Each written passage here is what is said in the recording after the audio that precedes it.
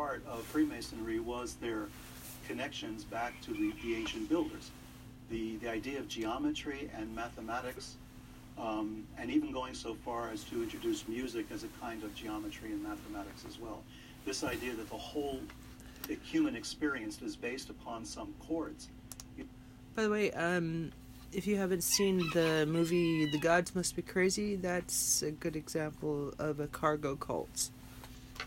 You know, in some harmonics, the builders understood that. You know, they integrated the earthly topography with the celestial one. That was very important.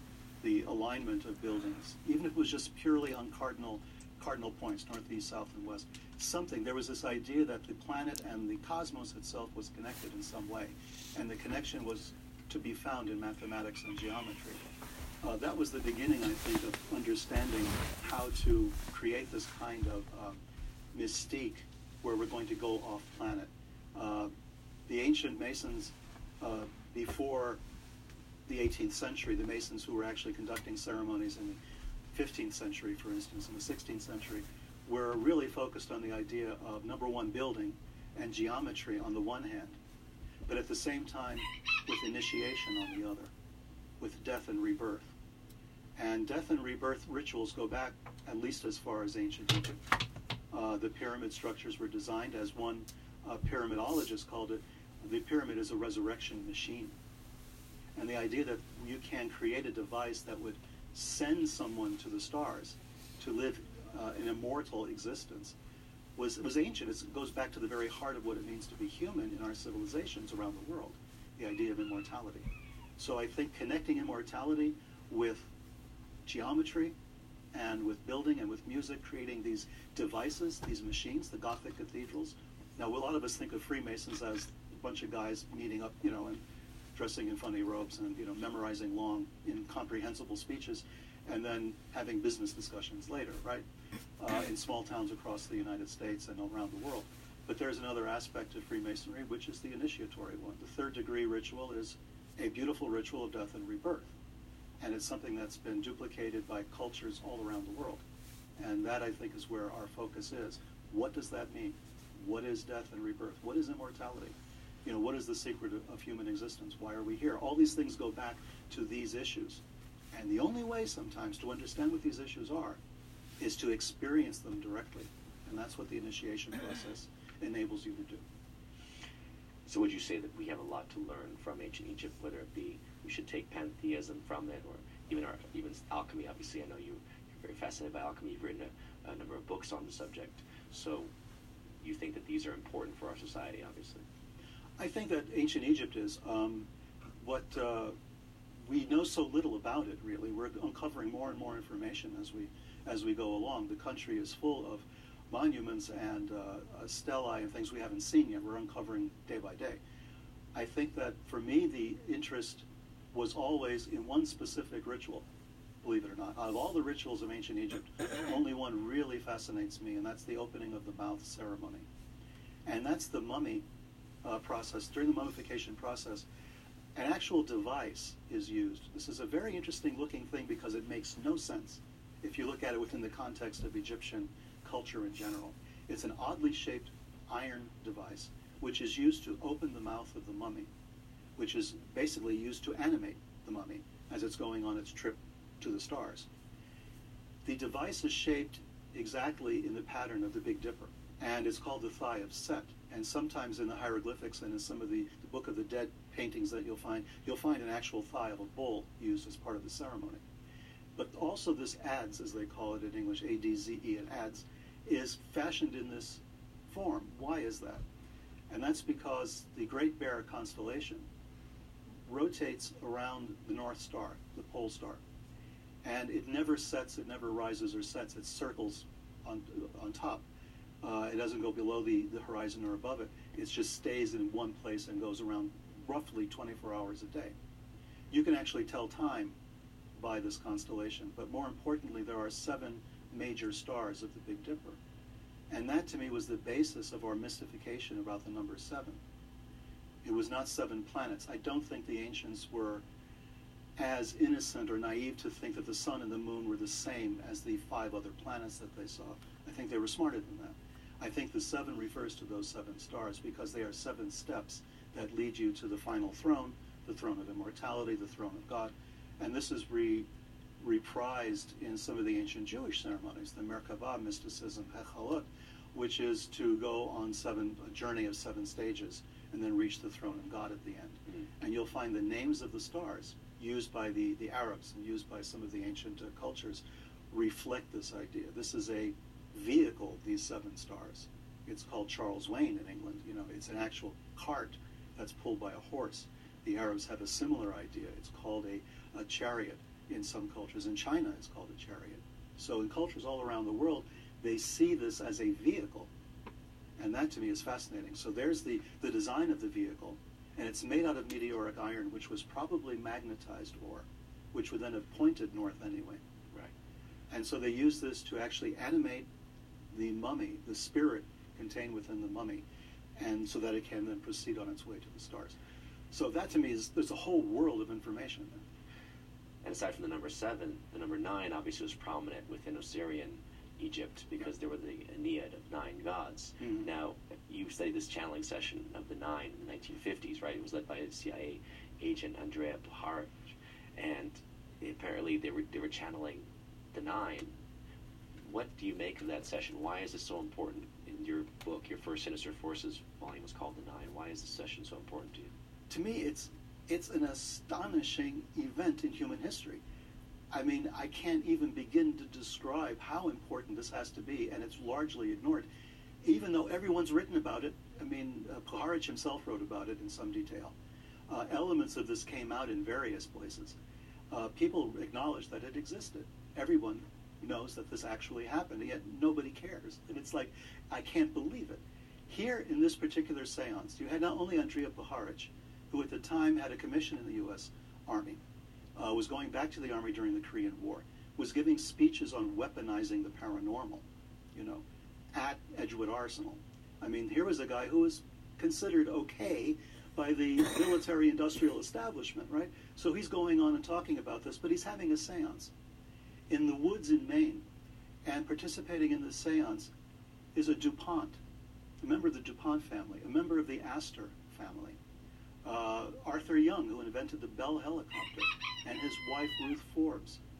These people are all part of this seance. This is the blue blood American dynasties who are present at this particular seance, trying to contact extraterrestrial beings or some kind of spiritual force, later described as 9 beings above a spacecraft in low Earth orbit. What? You know? So I'm looking at this and thinking, well, this is incredible. And this is Arthur Young and Ruth Forbes. Ruth Forbes, where have I heard that name before? You know.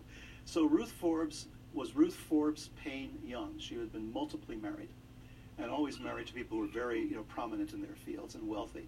And of course, she was the Forbes family.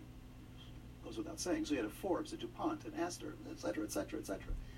And they're all there. And Ruth Forbes, of course, was the mother-in-law of Ruth Payne.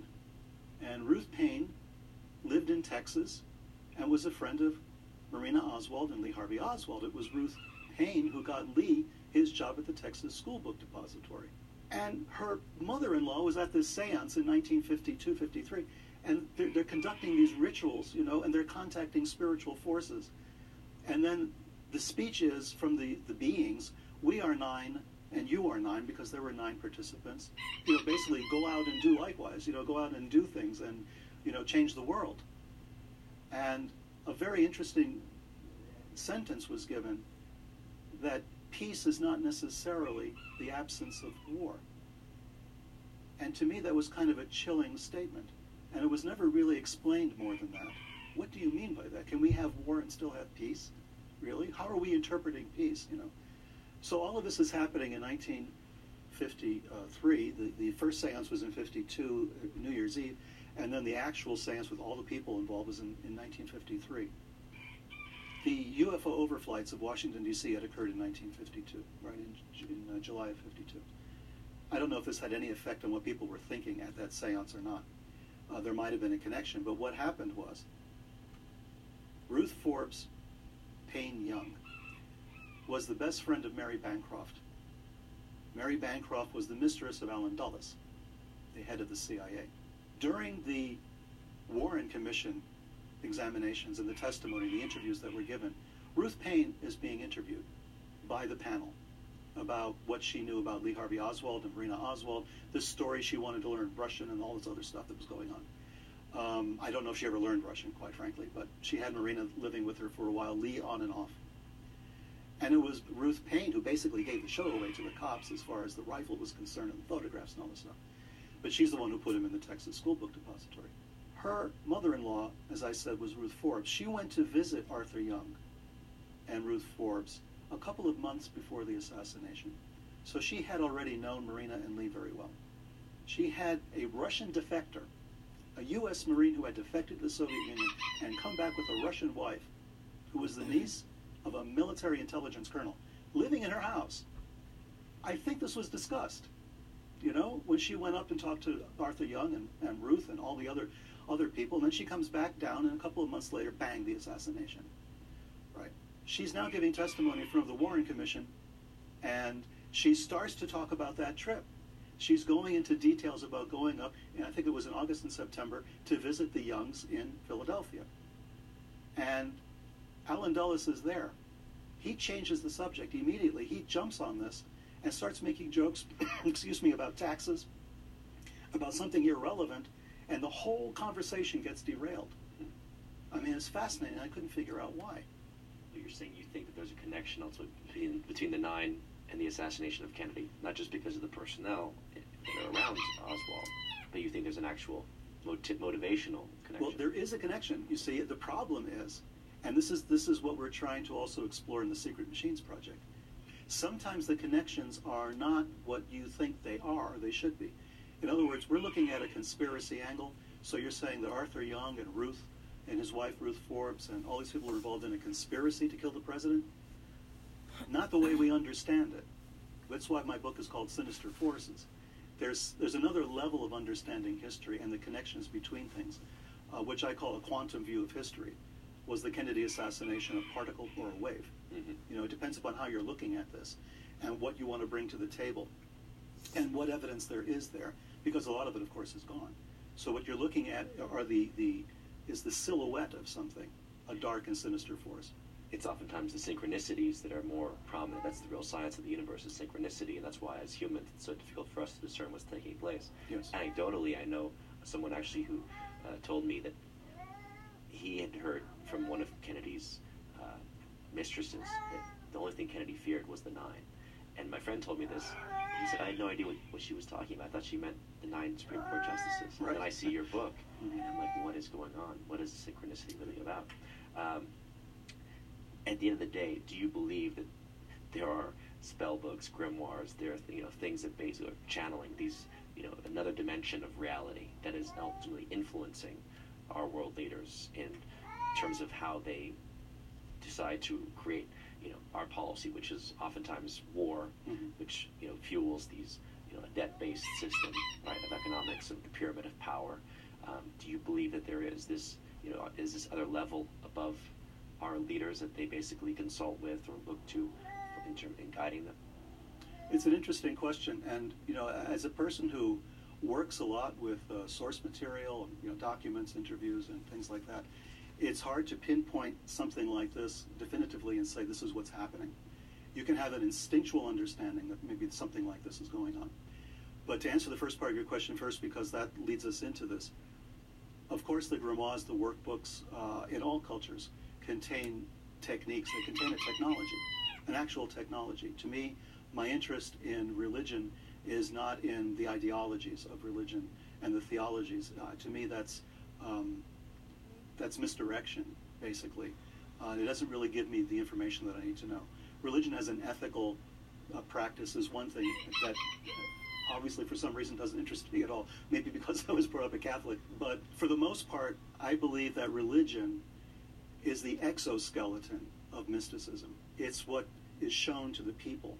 It kind of puts it in a coherent way, and including the rituals, of course. For instance, for a Catholic, the ritual of the Mass is an extremely bizarre ritual, and it was after Vatican II that I sort of parted ways with the Catholic Church, because the English Mass and, the chasubles with the smiling faces and the guitars ruined the whole thing for me. I wanted the mystical experience, which the Mass initially had. So you had, the death and resurrection, like we mentioned before about Freemasonry.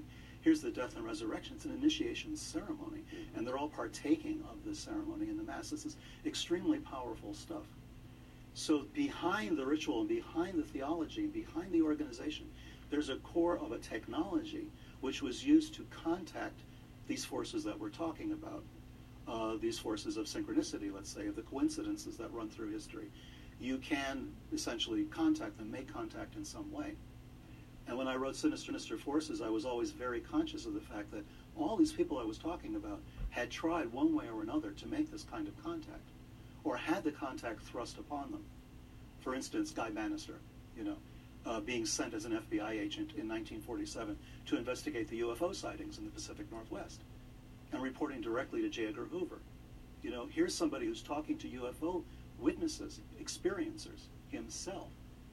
And now suddenly there's a passage of almost 20 years. It's 1963, and there's the assassination. There's Guy Bannister in New Orleans punching out Jack Martin, because of the stuff that was going on with Oswald in New Orleans. How did that happen, right? Here was somebody who was exposed to the UFO experience in 1947 in a direct way, under orders directly by Hoover, by J. Edgar Hoover, and he's sending back telexes back to Hoover that are marked, Subject X, the actual X files, right. And he's reporting on this back to Hoover. And then the passage of time, and he's SAC in Chicago, and then he retires and he goes to New Orleans, sets up his own thing. He's running guns to the Cubans, doing whatever else. The guy became kind of deranged, right? Something happened from this nice, normal FBI agent, whose photograph you can sometimes find with his class, his graduating class of the FBI, This very nice, normal guy suddenly becomes this maniac, who's suspected actually of killing the president. Or part of that conspiracy. Or part of the conspiracy. So, people make this contact for good or for ill, and sometimes the contact can be dangerous. You have an experience, you don't know how to understand it, Yeah. you don't know how to express it, how to take it on board, and now it starts to color your entire reality. And that's possibly what happened with people like Guy Bannister or other people who made this contact, like, the Arthur Young people and, Andrea Baharich for sure. Well, I have to circle back because of, you meant obviously Tom DeLonge and these military and other insiders contacts that you've made. And you are someone who talks about secret space program, the idea that basically the U.S. already has a fleet in space. Based on your conversations with insiders, do you believe that we already are in space, that we have this other dimension of our military-industrial complex and our spiritual complex that already is aware of the alien presence? I'll have to answer that very carefully. I believe that essentially, number one, they know more than they're telling. In general terms, to the general public, I think that they are holding back some information, and I think the reason they're holding it back is not always for the reasons we suspect, political reasons or military reasons. There's enough of that. I mean, there are military reasons, to keep secrecy. Especially the Cold War was a time of tremendous secrecy. We didn't know what was going on, and that was for a reason. There was this struggle between these two superpowers. But now I think that there is another aspect to this. And the people that we've spoken to in general terms, I can say, without being too specific, have talked about the spiritual aspect of the phenomenon, of the UFO phenomenon. This is something that everybody, for the most part, seems to agree is part of the experience. There is a spirituality, let's say, to the phenomenon, and that is what's making everybody, I think, from my perspective, a little nervous. Because we're not, as a society in this country, really set up to handle this in a positive way. I've written in Sinister Forces about shamanism.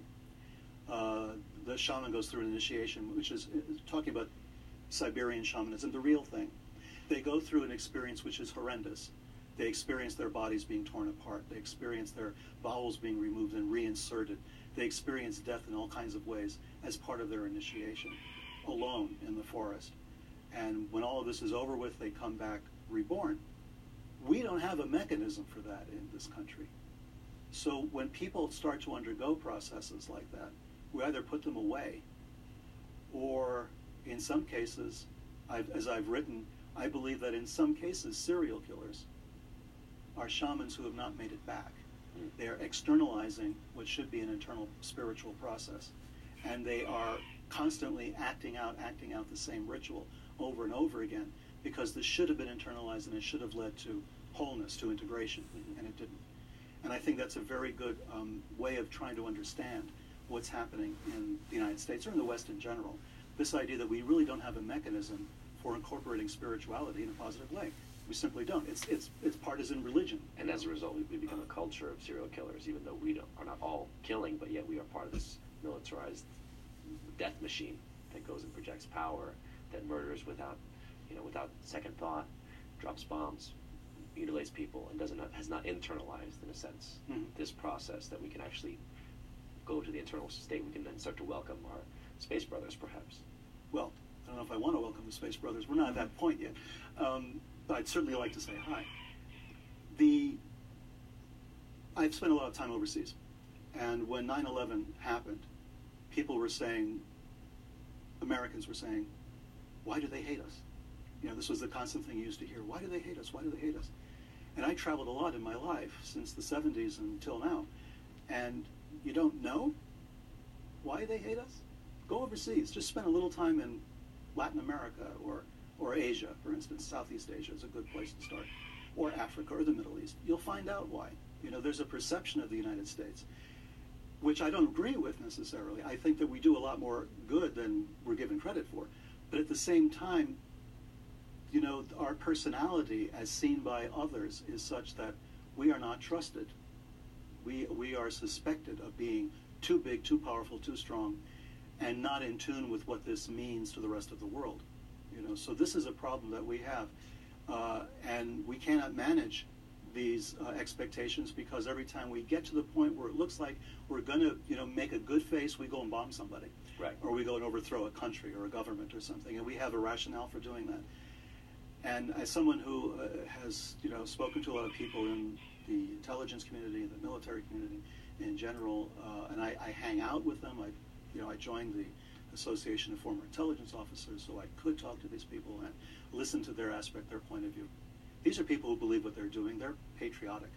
They're not people who are out there to demonize the third world or the developing nations. They're not out there to cause this kind of mischief. They think they're doing the right thing, and they're with tremendous sacrifice. So there's a power behind all of that. There's motivation behind the people in the field, behind the people who are taking the orders and executing them. There's something else, and they don't know what it is. Yeah, even they don't know. Even they don't know. And that's the thing that's always fascinated me about this. I was very upset as a Catholic initially, learning about the Dead Sea Scrolls and not knowing why they were not translated yet. We found them in 1947, for crying out loud. And here I was, a teenager in the 60s, thinking, well, what's in there? Shouldn't we know what's in there? Shouldn't we know the truth about, Jesus and the saints and the Virgin Mary and all the rest of it? You're holding back something? This is of vital importance to us, right? As a Catholic, as a believing Catholic, I thought, what are you doing? Print the stuff so that we can see what's going on, so we know before we're all dead, what is really happening. How can we, understand this? As I got older, I realized, the fix is in, baby. The sinister forces behind it. Peter, thank you so much for joining me today. Really, it's always fascinating to talk to you. And there you have it, folks. Our great insights from Peter Levenda. You may not agree with or believe everything said here today, but I urge you to check out his books, Secret Machines and the Lovecraft Code. Remember, the road to truth is a perilous path, and it requires constant reassessment. I'm your host, Sean Stone. You are the revolution.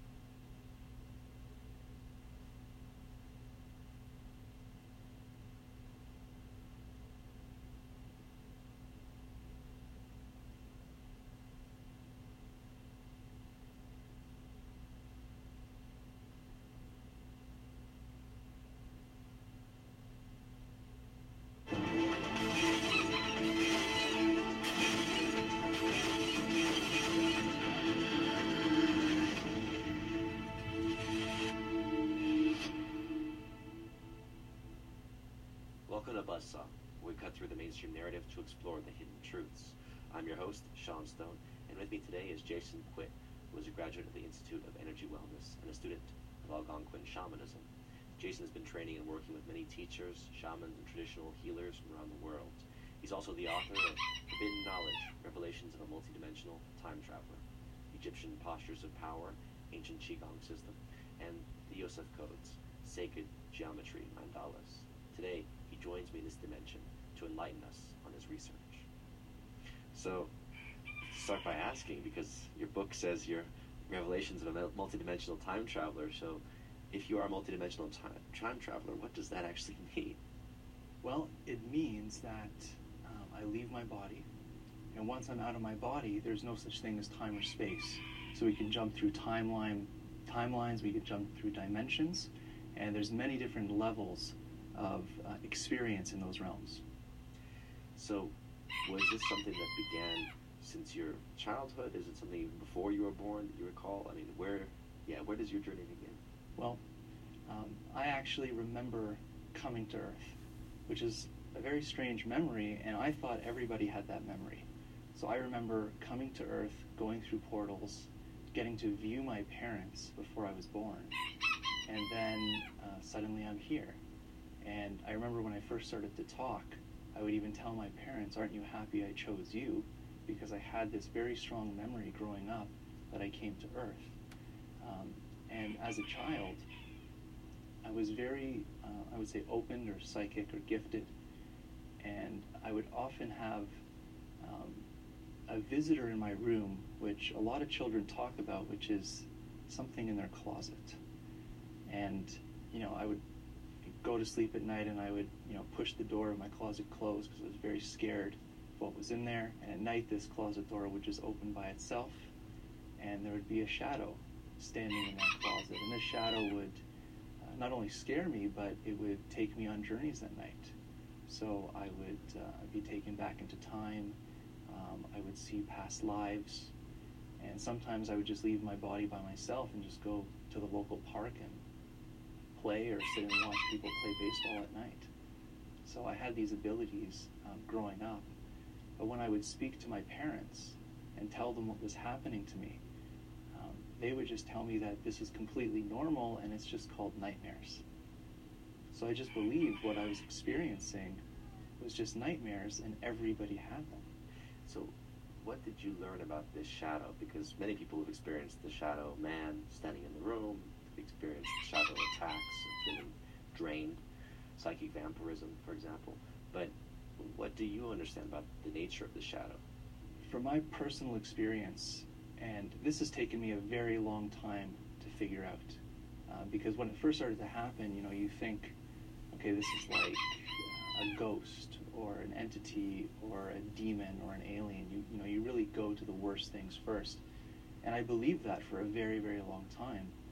But now I look at this shadow as an initiator, something there to, push us a little, to make us see another reality. And it's almost like they're testing us.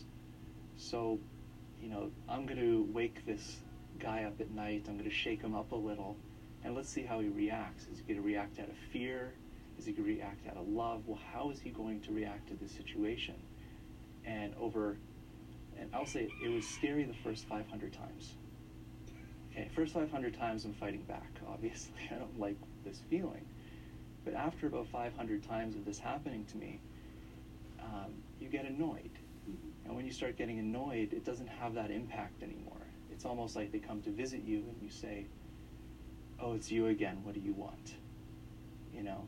And then you realize that it's your fear that you're feeling. It's something that's inside of you. And once you get rid of that fear, suddenly this whole other world opens up to you. In terms of your journeys, what types of other dimensions have you seen? Have you gone off-world? Is it like, how do you say, in terms of other planets or other parts of the universe, you would say this is multidimensional travel, but do you believe that you've actually been to other planets? I have been to other planets, other dimensions, other timelines, and parallel Earths. Okay, those are all part of my experience range. And I would say it started to happen to me quite drastically when I was in my early 20s. And what would happen is I would be sleeping at night, and I would actually be forcefully pulled out of my body. So just imagine you're laying in bed having a normal dream, and then suddenly you feel something reach inside your body and yank you out of that dream, and now you're floating above yourself in your bed. And so those original experiences, I never asked for, I never prayed, I never meditated for it. They just started happening. And so once I got yanked out of my body, and this being, it looked like a humanoid, but it was invisible. You know that effect from Predator where it's like you could make out their form, but you can't see them? They almost look invisible. That's what these beings looked like. And they would just rip me out of my body quite violently, and then I'd be shot up into outer space. So I'd experience that kind of like, you know, the Google Earth effect where you go right out into outer space, and I can view the planet, and then suddenly they would direct me to another point on the planet, and they'd shoot me right back to that point, and they would drop me off in this new environment. And I'm just kind of standing in this new environment, and I realize it's not a place I recognize. So that's where I realized that, okay, this is not only astral travel, but this is astral time travel. I'm being placed in a different timeline of Earth. And the original things that they would show me was very traumatic, very horrific, almost like end of the world type scenarios. And they would drop me there to witness whatever I was witnessing. And once I got the feel of it and the experience, they would come pick me back up. I'd get shot back into outer space and then shot back down into my body, and I'd wake up white as a ghost, basically, because they were quite traumatic events for me. But do you have an understanding of why you were chosen for these visions and messages? I think there's a couple reasons. One, I think I've done this in many past lives. It's something that I'm used to doing. It's something that I'm used to the feel of. Also, I think it's because I passed those tests with those shadows. You know, seeing how I would react to all these situations was actually leading up to this really traumatic thing, because if I didn't have that lead up, I would probably go into a mental asylum very quickly, because the things I saw, it's almost like a soldier going into a battle. You see things that no one should see. But for what purpose? They're trying to show you the future, or trying to show you part of mankind's destiny, or what is the purpose of all this? I think it's a warning. I don't believe that that's our actual future. What I really do believe is that that is a path that we could walk. It's a very likely timeline, and I got the sense that in a parallel Earth, that has already happened. It has already occurred, and we are actually on a different timeline that avoided those wars. So I was actually being shown things that have actually occurred already. Do you have a certain sense of the intervention of these various beings, these various aliens, in terms of how much they are intervening in human affairs and basically influencing our lives, even if we don't realize it? They're absolutely intervening, and in a positive way, but it's almost like we have to take responsibility with them. So it's almost like they can show someone like myself, or awaken someone like myself. They can show us other worlds, other dimensions, spiritual knowledge and techniques. But we have to take that responsibility and then use it ourselves. So when they would guide me and teach me, I listened 100%, and I used whatever they taught me, and it's bettered my life.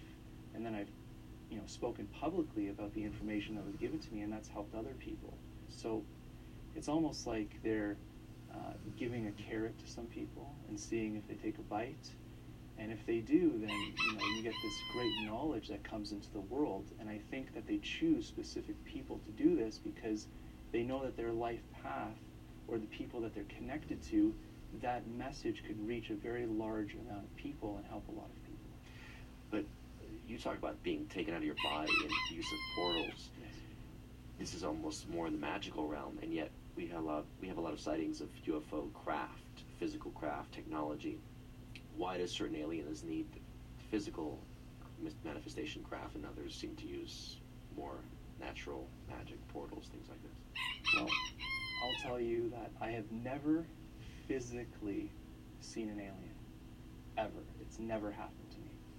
But I've seen physical craft.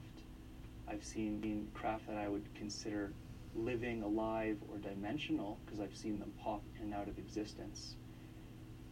The most amazing thing that I find about my experience is that I can sense and feel that something is in the room with me.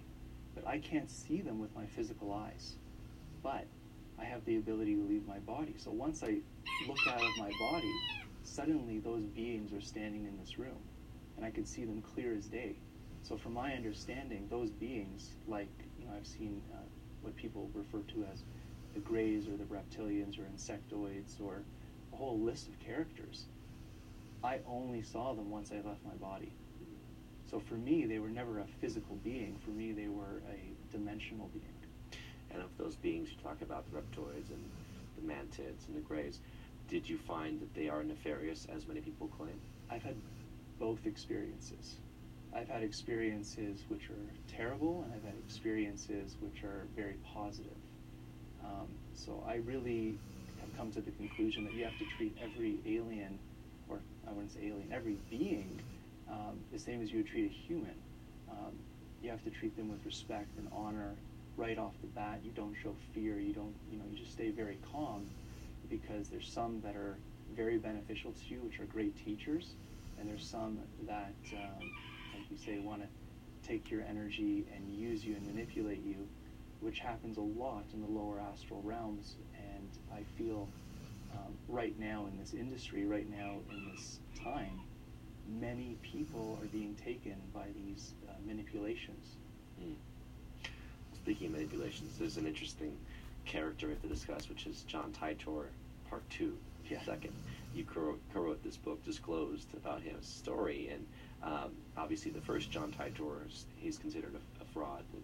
But he appeared in 2000, around 2000, 2001, on these online internet blogs, and it was an interesting, compelling story of a future time traveler who was sent to the past, and he's basically trying to warn people about coming world wars and global conflicts and destruction. And then this John Titor II appears, and I think you now consider him a fraud. But what made you at first believe him and then come to the realization that he wasn't what he said he was? Well, just like most people that have a really amazing story, they're very charismatic, they're very nice, they have quite a story. When I first spoke to John II, his story was very believable. He started to relive war stories that were in the future and in the past, and it was things I've never heard before. And it was completely different. It was a completely different story than the original John Titor. So I said, you know what, talk to my friend Bob Mitchell, he's a writer, and they spoke, and they decided they were going to write the book, and my role was I'm a very good graphic designer, and I put all the pieces together. So we all worked together to put this work together. But within 4 months of the book being released, his true identity got leaked to a radio show, and then it went all over the internet, and he was basically blacklisted from all the shows. He's still out there, he's still claiming he's John Titor II, but we have found evidence of his true identity and a very lengthy criminal history that goes completely counter to what he claims. So I would consider it what he wrote fraudulent, even though there's lots of truth in that book. We don't know what sources he took that from. Right. And I'm actually currently working with Special Agent John D'Souza from the FBI. I'm not sure if you've heard of him. He's written a couple compelling books in this subject matter. And we're working together now with the FBI and FBI attorneys to look into this character, because there's a lot of stuff he's doing in the background that is not good for anybody. Mm-hmm. So, but what is with this name John Titor? Why would he take John Titor II? Didn't that tip you off in the sense that maybe there was something wrong if the first John Titor was a fake? Yeah, well, it's very interesting, because the original John Titor always claimed that his name wasn't John Titor. He was just using that as an alias to protect himself. Mm-hmm. but John Titor II claims that John Titor is his real name. Mm-hmm. Okay, so that's a real tip-off right there. And, you know, before I came to see you, I'm thinking last night in the hotel, what is this name, John Titor, right? And then I remembered this character from the 60s. His name is George Van Tassel. And he has an amazing story, a contact story, where a ship lands in his airfield in the middle of the night, and there's 4 beings which are humanoids, and they're humans. They invite him on the ship, and they tell him that they're time travelers from the future. So he asks these time travelers, you know, how does time travel work? And he goes, well, it's quite easy. I'll give you the mathematical formula for a time machine. So I'm going to write this down for you because I just figured this out last night, so I might as well break it on your show, right? Okay, so his equation was time, and then equals frequency, which most people refer to as rate, equals 1 over time. Okay, so this is the equation that the time travelers gave George in the 60s. Okay. So I'm looking at this. I'm thinking, what if I take this, these words, and I'm just going to write it out, okay? So, you know, if you take these letters, 1 over time. Okay? Isn't that an anagram for Titor? The formula for time travel? What I'm thinking now is the original John Titor, or the original person that wrote the John Titor, knew about this story, knew about the formula for time travel that was given to George, and he took that and hid it in the name Titor. I don't know if I'm right. It's interesting, though. But, hey, you know, putting some pieces together, possibly. So when you hear claims about other time travelers, particularly I'm thinking of like Andy Basaggio, is a very famous one. We interviewed him for Conspiracy Theory with Jesse Ventura. And this is a physical time travel experience. You talk about multidimensional experiences, but this is a physical time travel experience. Are you skeptical when you hear stories like this? I am. I really am skeptical about time travelers. But in a sense, I do believe that it's real, right?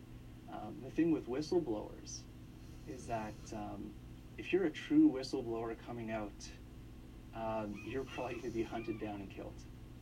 You know, bottom line, that's kind of what happens to you if you know some really crazy stuff. So when, I'll just say, I kind of raise my eyebrow at whistleblowers that want to take pictures with you and sell hats and t-shirts. Mm-hmm. So I have to ask, just because you're co-writer on this book, well, actually on both books, Bob Mitchell, he passed away recently. Are you at all suspicious about his passing? I am. And he was into more things than he let on to. Because he was a very trusted person in the media, a lot of people gave him classified things. A lot of people thought that they could share things with him. And he went on CBS News in June for the Alien Cosmic Expo. And he went on there, and this is a very big national news network, and basically told them the truth, from what his understanding of the truth was, that the U.S. military was under the control of some type of alien influence, and they control the subject around the world, and we don't have a government, and there's no real democracy, etc., etc. And he said this across Canada, and there was no one there to rebuttal his statements. You know, in the media, you need balanced reporting, right? A couple months after he said that, he was dead. And the type of cancer that he had was pancreatic, which is very aggressive. But he found out, he was just saying he had pain in his side. They thought he just had diabetes. But when they checked, they said, you have pancreatic cancer. And then a week later, he went to another doctor, and the doctor said, well, you also have liver cancer. And then a week later, they said, well, you also have stomach as well. So it's almost like this thing overtook his body in a couple of weeks. And I've heard the same thing happen to other people that got too close. Right. So, I mean, here we have, again, the nefarious influence of the ET agenda. The idea that it has to be suppressed, that it has to be kept quiet. From your perspective, what is it that the ETs or the extra dimensional beings, let's say they're beings, want with Earth, that they have to be so discreet and secretive about their presence? I think that they need a portal into the physical world, and a human being is basically a portal. So they can overtake people's minds, their bodies, or even place their puppets in places of power, and they can start almost having many people be these puppets. So they have now their input into this earth. The thing that we don't understand about the human experience is that we are so powerful that we can change realities. They can't. So using our intentions, our hearts, our minds, we can envision and dream our future. We can create any world we want with our intentions. And if they could influence and manipulate our minds, our bodies, our world, they could implant whatever version of the future they want. And if we start to believe that, then they win. That's a pretty nefarious agenda. What is the countervailing force to that? What is the counterbalancing faction to this dark agenda that basically wants to manipulate humans? Is to teach us that we are those powerful beings. See, right now we're kind of in a fog, like we don't know who we are, we don't know our true power, and we're just kind of wandering around this planet, not knowing what we're going to do day to day. And that's part of the agenda, is to keep us like that, give us a 9-to-5 job, all the bills, family, and pay the government, so we don't have time to think about anything except that. But the real truth is we're so powerful that, what if you knew that, the dream world was the first step into the spirit world? And you can use that to travel to other worlds, dimensions, through all these portals and spider webs through time and space, and you're basically free. If you knew you're free, you're eternal, and you can manifest your own reality, how can you be controlled? In your experience and travels, do you believe that the U.S., or let's say beyond the U.S., maybe the elite, have some kind of secret space program taking place, and that we're already basically building ships and working to travel through the solar system? From the research that I've done personally, and this has to do with Nikola Tesla, we had all the answers from the 1900s to the 1920s. Like, we had anti-gravity, time travel, free energy. We had technology to feed the world, to end all wars back then. All right, so if that technology was taken into the military hands, it's not used to free us, it's used to keep us in that current condition. So do they have a secret space program? I'm pretty sure all the technological programs that they have are secret, including space travel, because this technology is definitely available to them. It's just not available to us. Mm-hmm. So let's talk about advanced technology, because oftentimes people will point us into the past to actually say, look to things like crystals. Why are crystals, which are basically, as I understand it, natural computers, they can hold all this information within them, why are they so important? Well, if you go back to Atlantis, there's all these theories or past life regressions where they talk about that Atlantis was powered by crystals. And they would use the crystals, like different rubies and sapphires and gems, to somehow take the solar energy from the sun and transfer it into a huge amount of power. But today in our world, we're using crystals for everything as well. All our technology is based on silicon dioxide. That's why we have Silicon Valley. I think that there was a time in our past where we were so advanced that there had to be a decision made.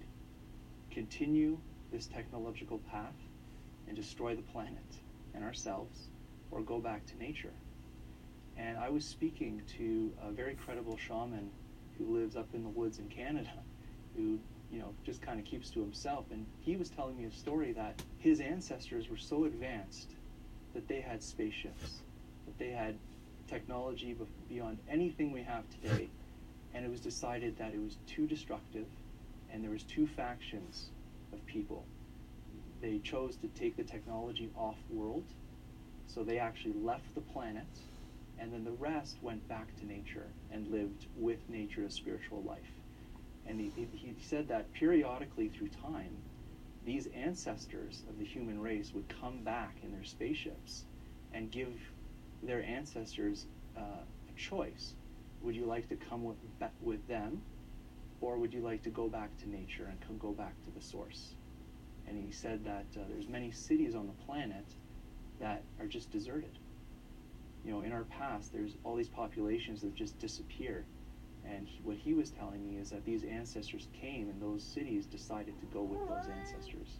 But we are advancing technologically on this planet. And what does that mean then? Are we hitting this critical juncture where we decide if we're going to go back to a more natural orientation, or if we're going to continue to advance technologically? But isn't there a balance between the two forces where we don't basically end up building Death Stars and, you know, war machines with our technology? We can actually use technology like crystals and other things to be in actually more harmony with nature. I believe that, and you know, I use crystals all the time. And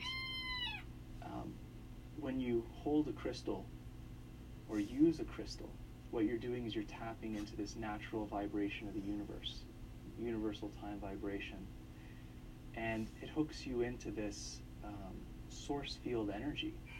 So you can have access to all these things. It awakens different DNA. It amplifies your electromagnetic fields. So right now, I'm trying to use crystals to, you know, find myself and to be better with myself. But what was his name? Marcel Vogel. He once quoted saying, "If people found the secret of crystals, or if people knew the power of a crystal, it would either end the world overnight or save the world." So I think we're coming to this critical junction where the technology is not going to support our environment. We need to understand that we have to support our environment naturally to support ourselves.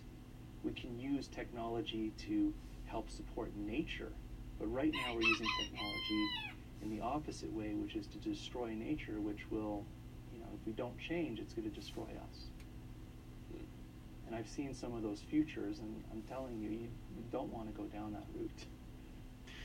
But it doesn't, I mean, how do you foresee us actually learning the lesson in a sense? I mean, it doesn't seem that we're on a path of awakening at this point, although many people expected we would be after 2012. The truth is, I don't know. The truth is, you know, everybody's an individual, and they're going to see the reality the way they see it. You know, we can only live by example and try to get information out. I think there will be a time coming very soon where it might be too late to turn back. And then we're going to have to use technology in the other sense to save us. So how can we use technology now, or how do we release the hidden technology that's been kept from us to help save this planet? In terms of your experiences with the extra-dimensional beings, do you not see them at any point making their presence more felt or known to basically help wake up many people who are still sleeping? Or just is the idea that people are not awake enough to recognize their presence, so they know they're not going to interfere? What the extra-dimensional beings want people to understand is that they're incarnating as human beings. So they're coming here and they're being born very enlightened children. And those enlightened children, they're the ones that are going to try to make this shift and change, because they are the extra-dimensional beings. That's pretty accurate, I think. What is your plan as far as the work that you're doing in spreading the message? You know, I think the reason all this stuff happened to me was so that I can share it from a very balanced perspective. Because I didn't really grow up in any religion. I didn't really know anything about politics or conspiracies. I didn't know about any of this stuff until I started to see it firsthand. So I think just by sharing and being open about my personal experiences helps many others come forward, because I've been told that there's actually 1 million+ people just like me that are going through the exact same process that I've been through. And I get emails all the time from people saying what happened to you is identical to what's happened to me. So I know these multidimensional beings have been incarnating here since the 70s at least, and they are positively changing the course of our timelines. Well, it's good to have you as a spokesman many people can relate with, and I wish you luck in the journey. Thank you so much for joining me today, Jason. Appreciate it. And there you have it, folks. Some fascinating insights from Jason Quitt. You may not agree with or believe everything said here, but I urge you to check out his book, Forbidden Knowledge. revelations of a multidimensional time traveler. Remember, the road to truth is a perilous path along the buzzsaw's edge. It requires constant reassessment. I'm your host, Sean Stone. You are the revolution.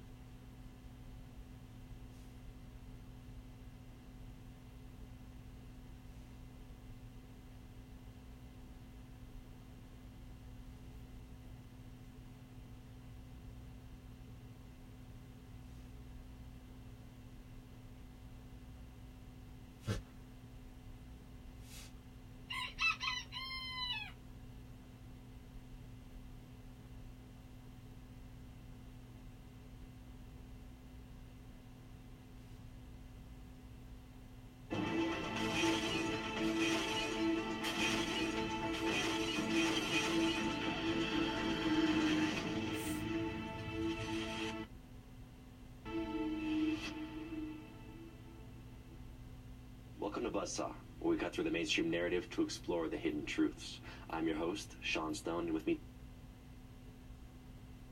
today is a familiar guest, Billy Carson. He's the founder of ForbiddenKnowledge.com and UniteThe99.com.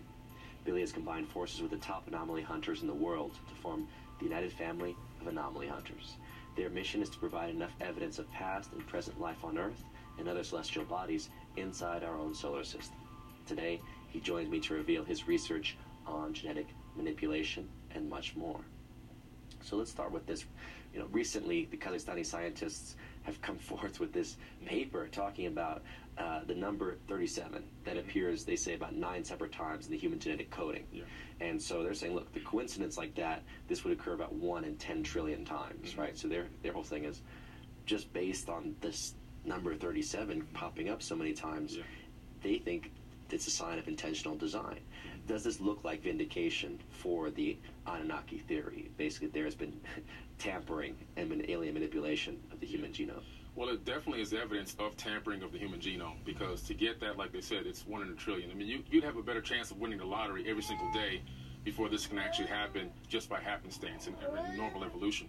So what I think has really happened is not only is it vindication that the Anunnaki came here and genetically modified the existing hominids on this planet, but I think even prior to the Anunnaki, there may have been other species visiting this planet and basically genetically encoding us as well.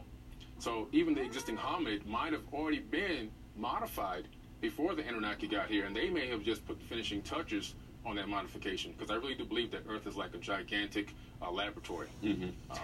Well, in fact, that's the argument made, is that on one hand, there are those who say the Anunnaki sky gods are the ones that created mankind, basically from some kind of sapien, right? Merging the sapien, some kind of monkey creature with the alien to create a human.